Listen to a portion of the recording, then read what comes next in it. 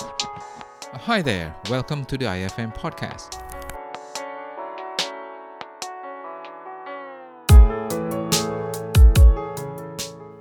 In the second episode, I will discuss my feedback for week 3 and week 4 participation. On week 3, I asked you to present pros and cons, one each, for the implementation of floating exchange rate regime for the ringgit during this uncertain period of time. So some of you wrote very well. You provide well-argued position, well-referenced. Kudos to you guys. Some of you tried your luck and present everything and just hoping that 1 or 2 points that you provide in your response would hit the objective. Which you were right, I'm being more lenient for this foreign participation, but if I can, let me challenge you a bit. Nowadays, people are time poor, so the skills to be able to present complex information in short sentences in an efficient and effective way, that skill would be highly appreciated. All right, so with that out of the way, I'm going to present to you the pros and cons that I find interesting. So what are the pros of implementing floating exchange rate regime for the ringgit? The pros that I find very interesting and I find it's very, very relevant is that by implementing floating exchange rate regime, then Malaysia can be immune from the inflation pressure coming from foreign countries. So the idea behind this line of thinking is that inflation differentials would be absorbed by exchange rate movements. So let's just suppose inflation in the US is suddenly higher, the price of goods in the US is higher, and that will create more demand for Malaysian exports and hence higher demand for ringgit, and ringgit would appreciate against the US dollar. The inflation pressure coming from the US will not come to Malaysia directly, but it would be absorbed by the exchange rate movements. The second pros that I find quite interesting is that with the implementation of floating exchange rate, that will negate the need to hold for big amount of reserve currencies.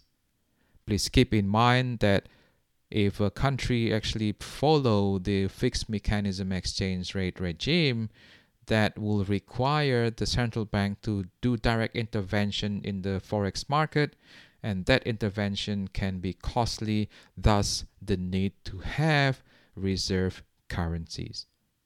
So some of you made a very well arguments whereby you actually state that with the lack of need to provide reserve currencies, is then that money or that resources can be used for better purpose to stimulate the economy. All right. As for the cons, and only a few of you actually get it. So the cons of implementing floating exchange rate for the ringgit is that in order to implement this floating exchange rate, the country has to fulfill several requirements.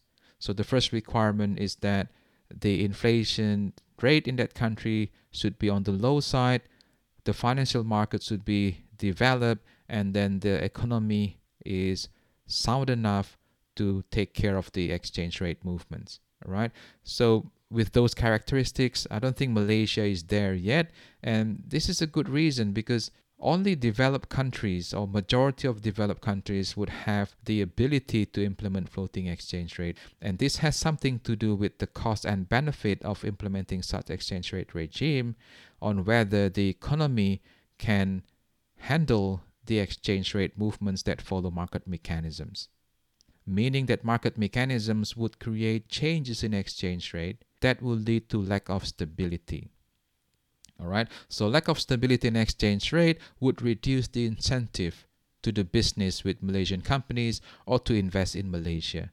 So if you take the whole cons all together, the implementation of floating exchange rate regime for Malaysia at this point of time, that will create more harms than creating goods. Because this business certainty will be very low, and then Malaysian economy is not that strong to rely on market mechanisms, and that will bring you to the conclusion that at this stage it is wise for the ringgit not to follow floating exchange rate regime. All right. So with that, we can carry on and discuss my feedback for week 4. In here, I'm going to be more technical because the question asks you, does risk-free arbitrage exist? So if you follow my lecture recording, you kind of know the thing that I'm after. So in short, risk-free arbitrage doesn't exist.